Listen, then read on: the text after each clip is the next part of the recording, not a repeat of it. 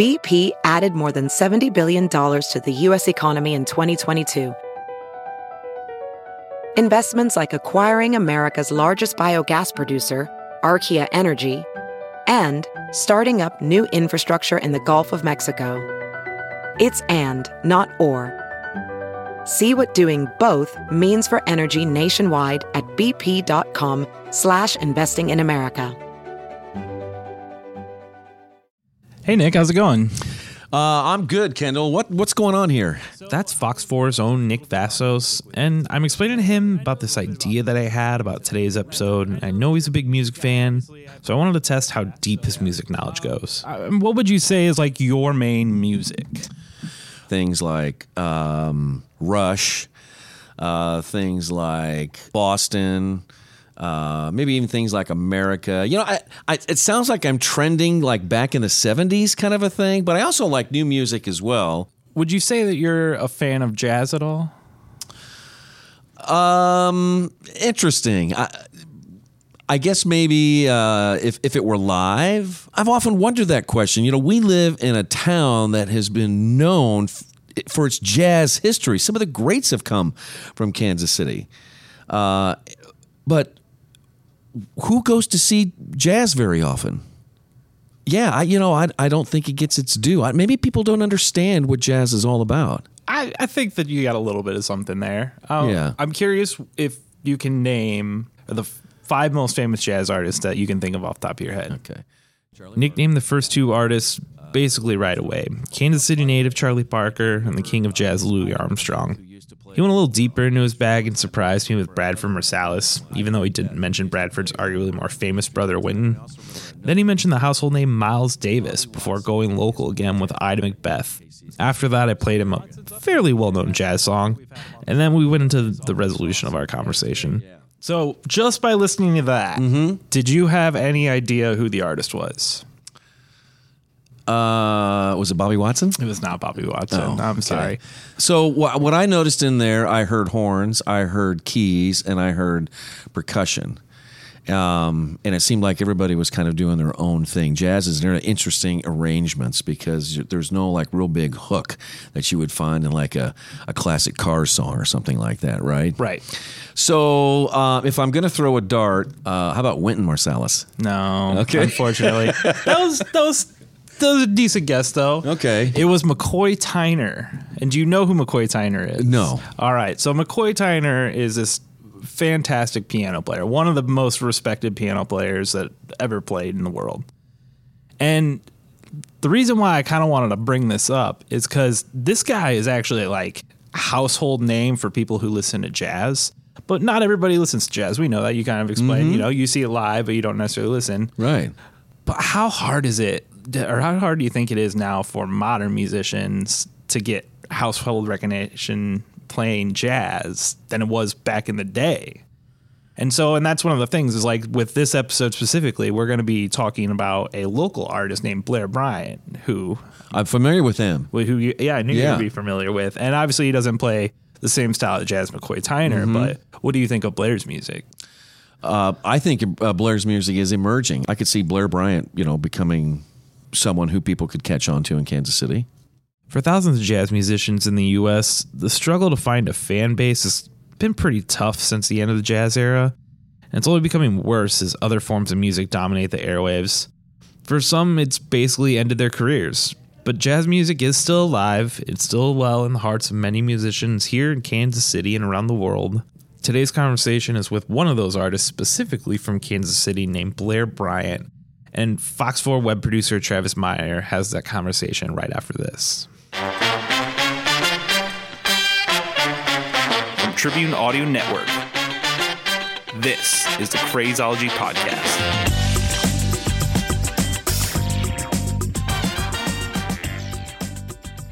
Welcome to Crazology. I am Travis Meyer. I'm filling in for Kendall Swank here, and we have Blair Bryant in the studio. Fantastic jazz bass player, jazz musician. He plays all sorts of instruments.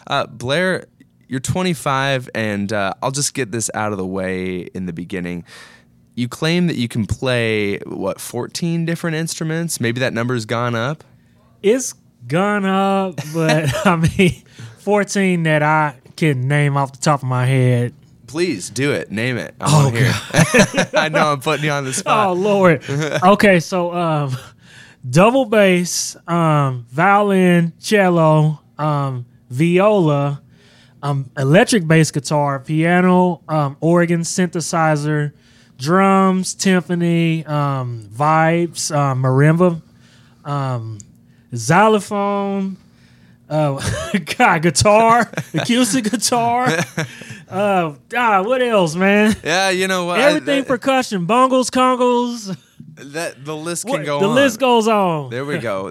I'm a little. I mean, I guess not so surprised because bass is a string instrument, but you're talking violin and cello and all that. How did you get into those instruments? I mean, you don't normally hear those in jazz. No, you don't. Well, when I was in 4th grade at my school at the time, they allowed you to be in strings. So the string teacher came in and she had violins and violas and stuff. So I decided to get in strings. Well, long story short, I sucked.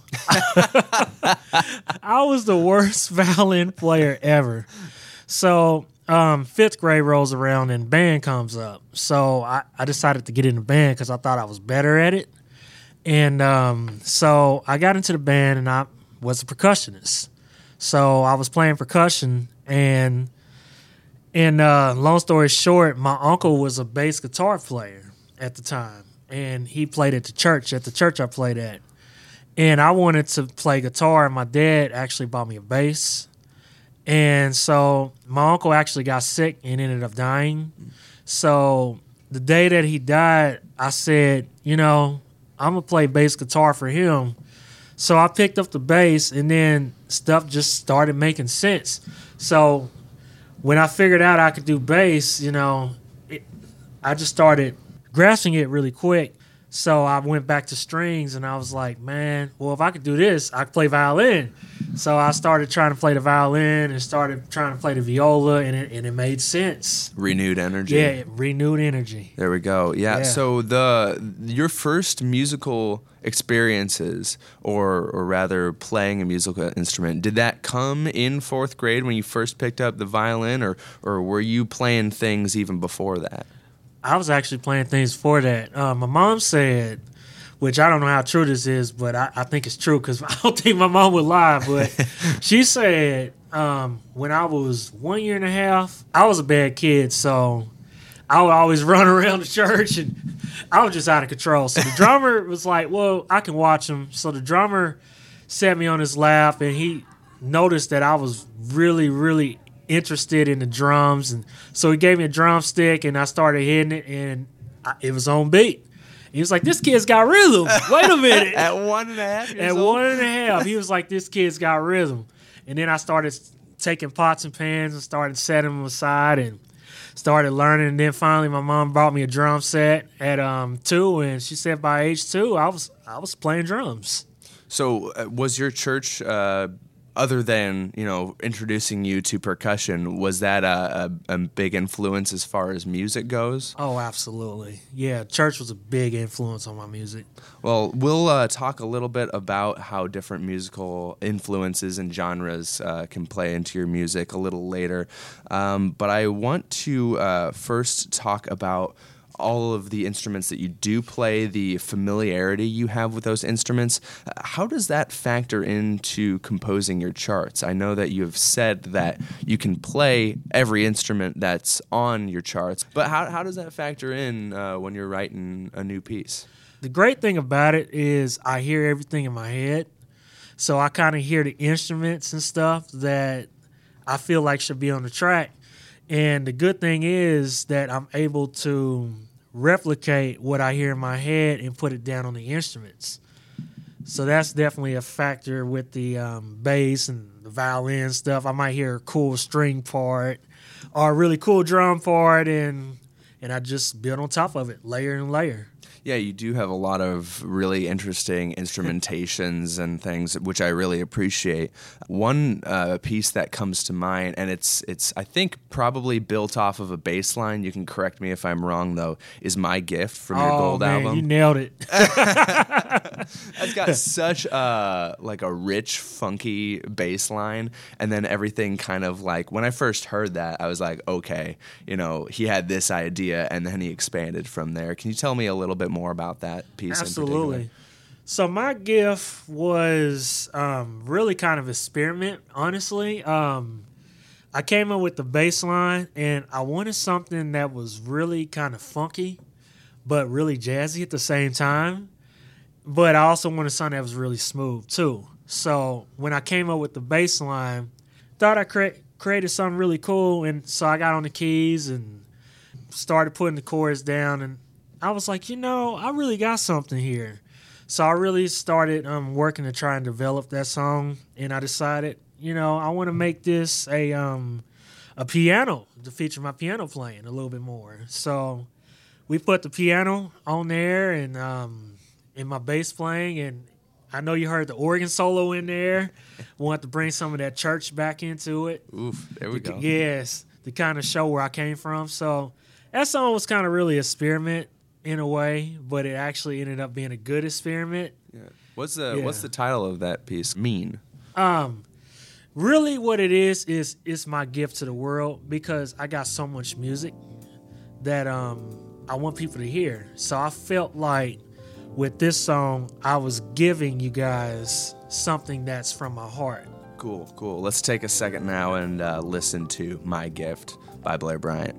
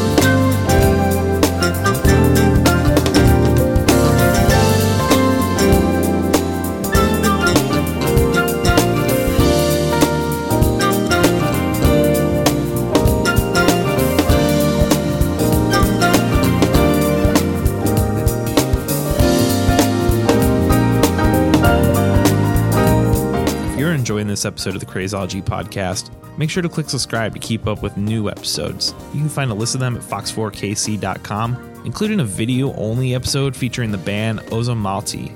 Now let's get back to the conversation between Travis Meyer and Blair Bryant.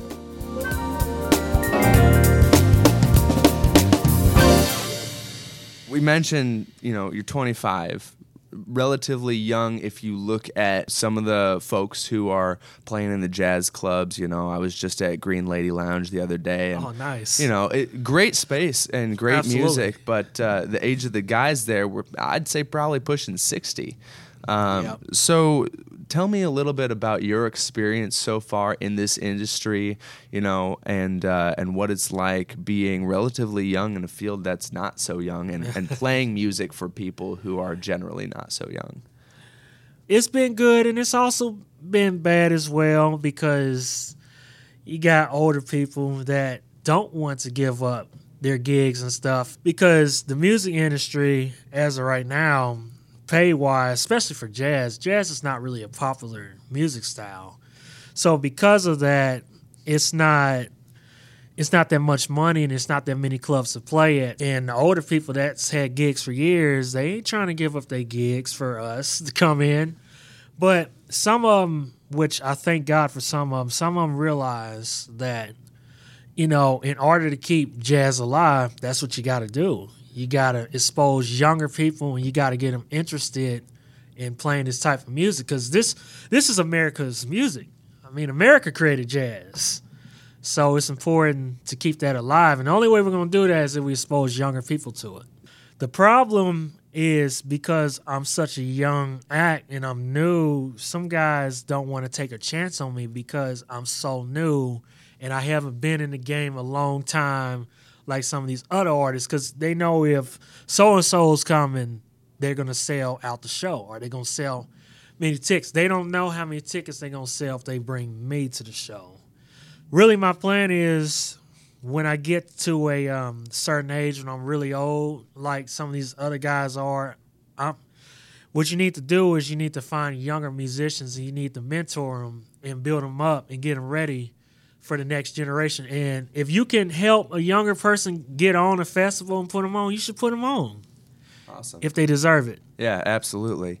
You talked about, though, you haven't been in the game for very long, which may be relatively sure, but you've already produced 3 albums, 4 if you count the Christmas one. Yeah, right.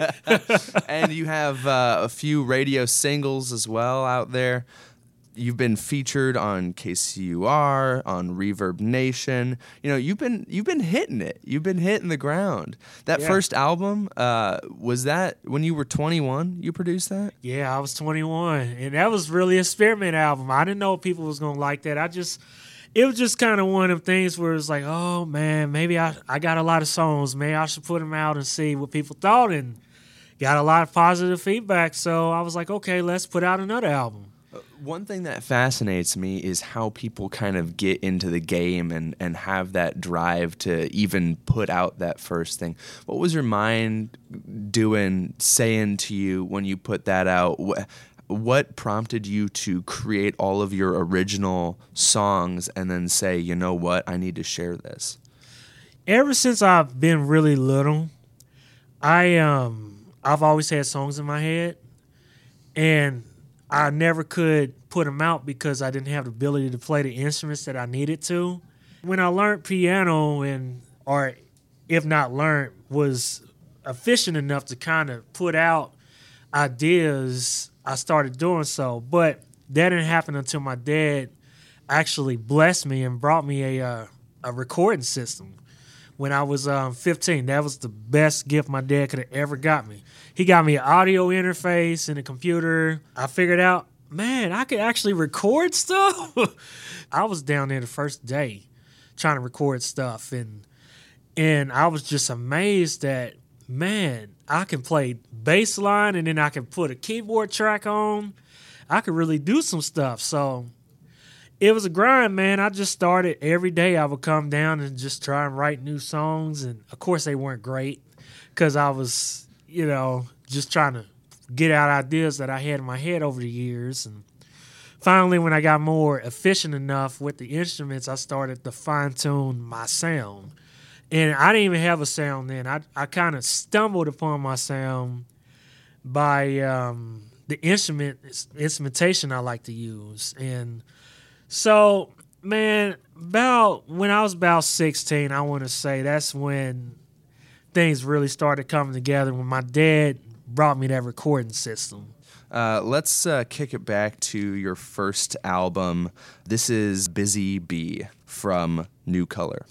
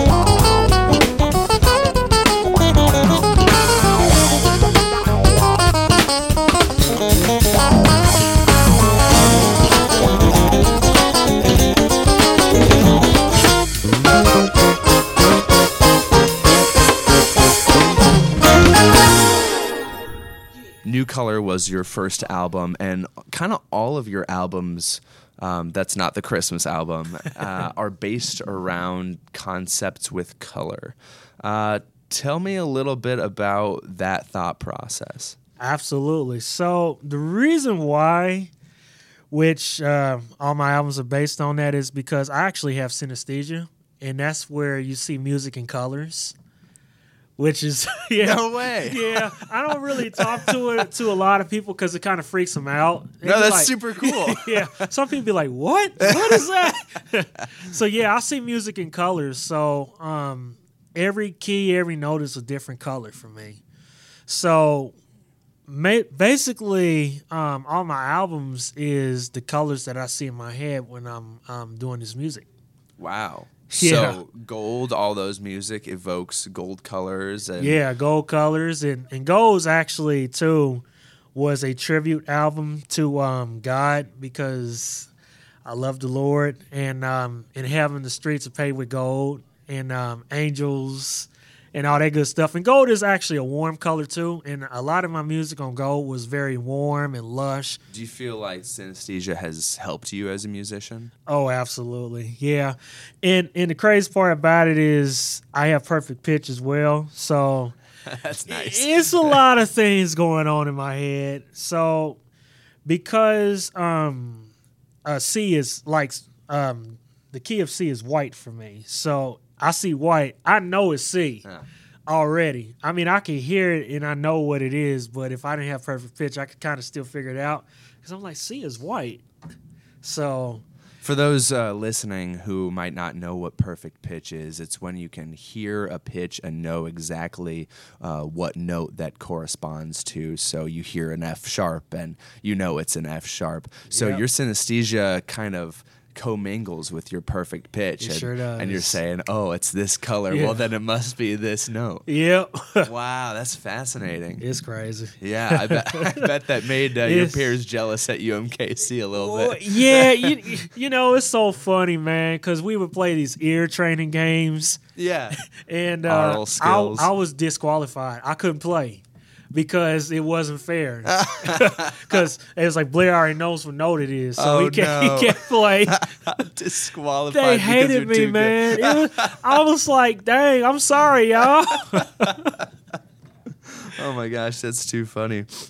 Well, I also noticed that kind of there seems to be an evolution of sound throughout your albums. New Color is mostly just you and the tracks that you've built around it, and then Gold starts to kind of introduce other sounds, and then Cerulean Blue really taps into collaboration and more orchestration around your pieces. Talk to me a little bit about that process. Absolutely. So that process, really, honestly, it was just me growing as a musician and growing as a writer.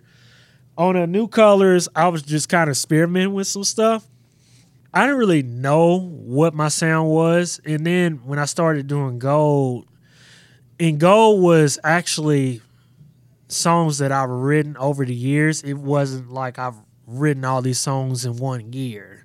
So Cerulean Blue is kind of where I'm at right now with my music. So with Cerulean Blue, you're kind of hearing songs that I've written like very recently versus Gold, which I might have wrote that song 5 years ago. And yeah, a lot of it was just me growing as a writer and growing as a musician and growing as a person.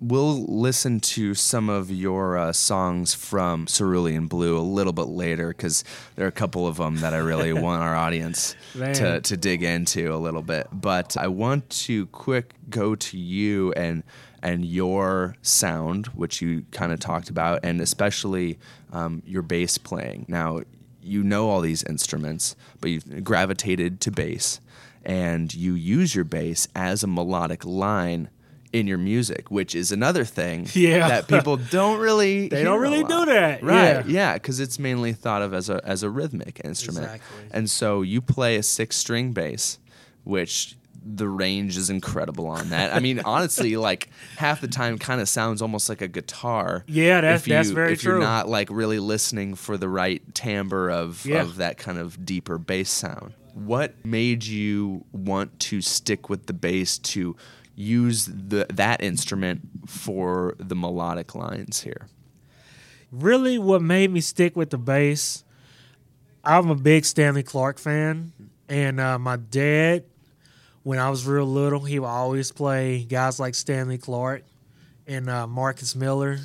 So I was listening to songs that had bass as a melodic instrument versus just, stuff that where the bass was just in the background. So I got exposure to Stanley Clarke, Wayman Tisdale, Jocko even, and they was playing bass like that. And, at the time, I didn't know I was going to be a bass player. It's kind of funny how things work out. I thought I was going to be a drummer. So, when I learned how to play bass, I've always been a jazz fan because my dad was a jazz fan, and he would always play jazz music. He's the whole reason why, honestly, I'm probably doing this music today, because my dad played all this jazz for me to listen to. And I knew I wanted to do jazz when I was real young, too. And that's key, too. When I was like 5 or 6, I can remember saying to myself, man, if I ever learn how to play all these instruments, I'm going to do this. And that's what I did. That's what you did. That's what I did. In addition to having just the bass as a melodic line, you often double it with other instruments, kind of in the tradition of bebop, which moved into smooth and hard jazz, where you would have these virtuosic players do these unison melodies as the melodies of the pieces.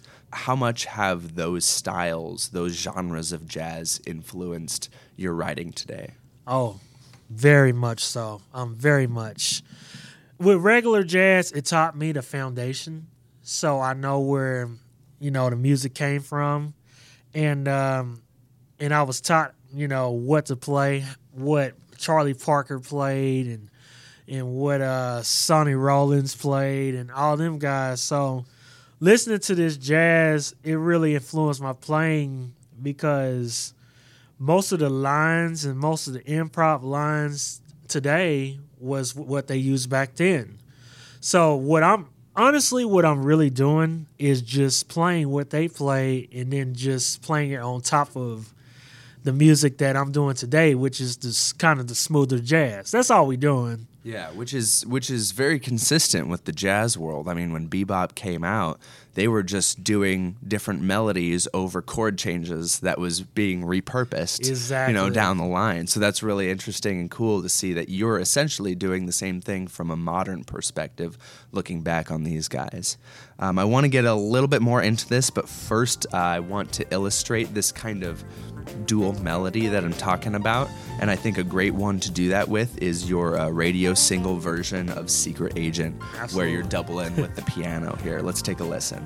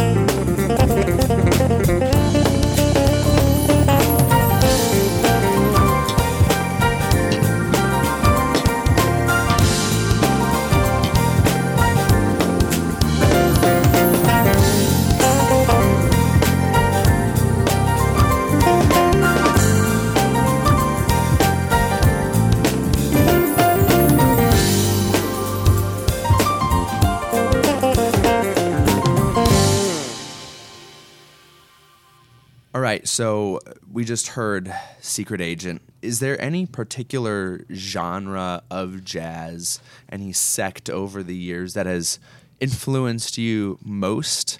Or is it kind of an amalgamation of everything at once? Honestly, I would say jazz fusion is really the genre that really influenced me. And what I like about jazz fusion is basically like rock.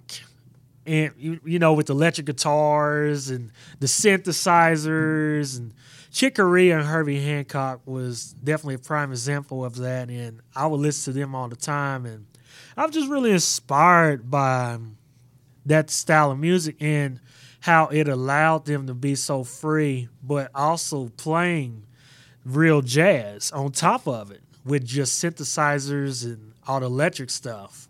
Yeah, absolutely. Did you listen to any Spyro Gyra growing up at all? Oh, man, absolutely. They are amazing. I called it. My mom would get CDs after CDs of those guys. Oh man, great choice. Yeah. I would listen to them, Foreplay, even the Weather Report going back. So good. Oh, man. So good. Unbelievable. Coming off of this talk about different jazz genres, I was kind of, looking you up a little bit the other day. One might call it Facebook stalking. And I came across something that you had recently posted about a jazz family tree. And you had said, know your roots. And so I want to kind of just describe it briefly here. It shows a tree, and at the very bottom of the roots, you have things like blues, gospel, ragtime. And then you kind of go up the trunk, and you have New Orleans jazz, middle jazz, kind of the swing era. You go back up even farther, and you get into bebop, Charlie Parker, cool jazz, Miles Davis, hard bop, and then free jazz with John Coltrane. And then you're kind of branching out to the right with rock, soul, funk, even rap, going even farther up to the top, and where we're kind of at here, jazz fusion. What does it mean when you're playing your music, thinking about all these styles, and how do you incorporate some of these influences?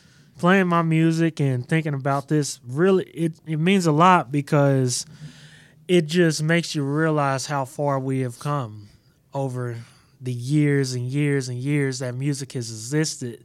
I mean, shoot, we could even go back to the classical days, the Baroque period, and the Romance era, and all that. All that has had a part in why music is the way it is. And go back to Africa and the bongos and all the drums and stuff.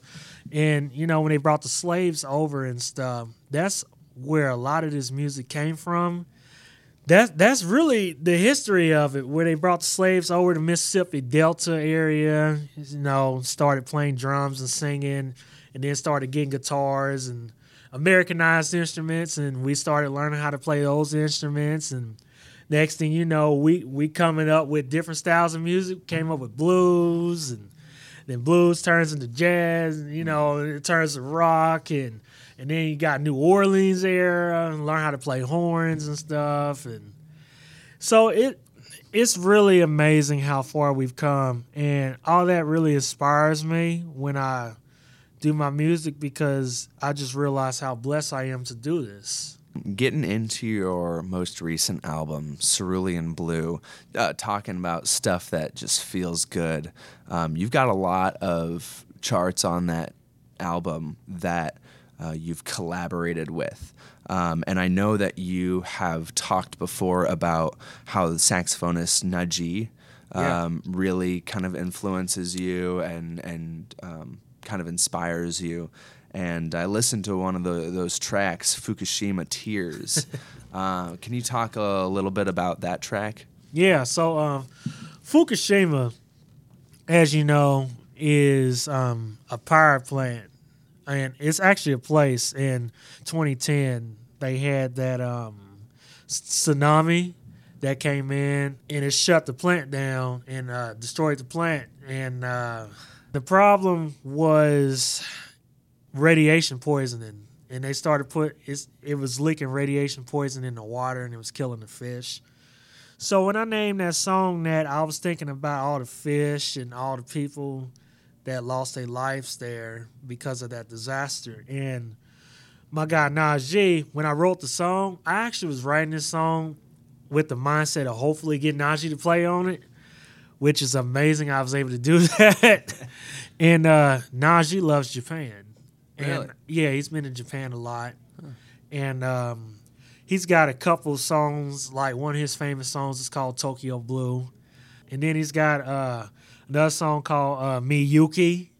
So with this song, I just wanted to make a song for him to kind of tribute to him with his Japan roots and just feeling sorry for the people at Fukushima and what happened. I'm sure there are all sorts of different stories, but how do you meet some of the people that you collab with, and how do you know when you meet this person or when you hear their stuff, I want to work with them? Yeah, absolutely. So most of it is really just who do you like stylistic wise, whose sound you think could work best for what you do. And Najee is amazing. I mean, he's just a heck of a musician, flute player, saxophone, you name it. And when I was really young, when I would listen to Najee's music, I just had in my head one day, if I could just write a song and have Najee on it, that'd be a blessing. And when I was little, I had songs written that Najee could play on, where I said if I ever meet him, I would give him that song. And really, this happened through one of my good label mates. He knew Najee. His name is Blair Bryant. He's really, really good friends with Najee. So when I was writing this song, I said, man, I wonder if Najee would play on this. So we reached out to Blake Aaron, and I asked him, Blake, I got a song for Najee. Do you think he'll play on it? And he said, I can send it to him, and we'll see. And so I sent him the song. He sent it to Najee, and Najee gets back with me real quick. All this probably happened within a day. Wow. Yeah, and he's like, hey, man, I love this song. Call me. So he gave me his number, and we called him, and he was like, yeah, man, I'll play on the song. And he played on the song. He loved the song, and we was keeping in contact. He would just call every blue moon just to check up on me. And his bass player ends up getting a call to go play with Brian Culverson. So now suddenly he needs a bass player. And he was talking to me at the time, so it was kind of being at the right place at the right time. And he called me up, and he was like, hey, man, our bass player is going to play with Brian Culverson now. Would you be interested in coming out on tour with me and playing a couple shows? So I said, yeah, of course. So I did that, and the band and everybody was like, yeah, we need you. We want you. Yeah. So I ended up getting the bill to do that. So a lot of the guys that I've been meeting has either been through Blake Aaron or been through Najee or actually been on tour with Najee, and they're actually being on the same show ticket as Najee. So I get to meet him that way. Nice little Yeah. intro there. It really is. And I think that was part of his plan all along, really, take me on the road and expose me to his people. And Yeah. And that's kind of coming full circle, like you said, some of the more legacy players mentoring, bringing up, and giving young guys a chance to keep the show alive. Absolutely. That's what you got to do, especially if you want to keep this genre alive. Because if you don't do that, I mean, all the young people are into pop and hip-hop and all this stuff. It's not really a lot of young people into jazz. Yeah. Looking forward into the future, more work with Najee maybe, or even outside of collab. What's next?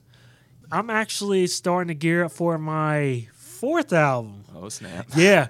So next year I'm scheduled to come out. So I'm actually writing songs at this moment as we speak for my next album. Very cool. Yeah. Can we?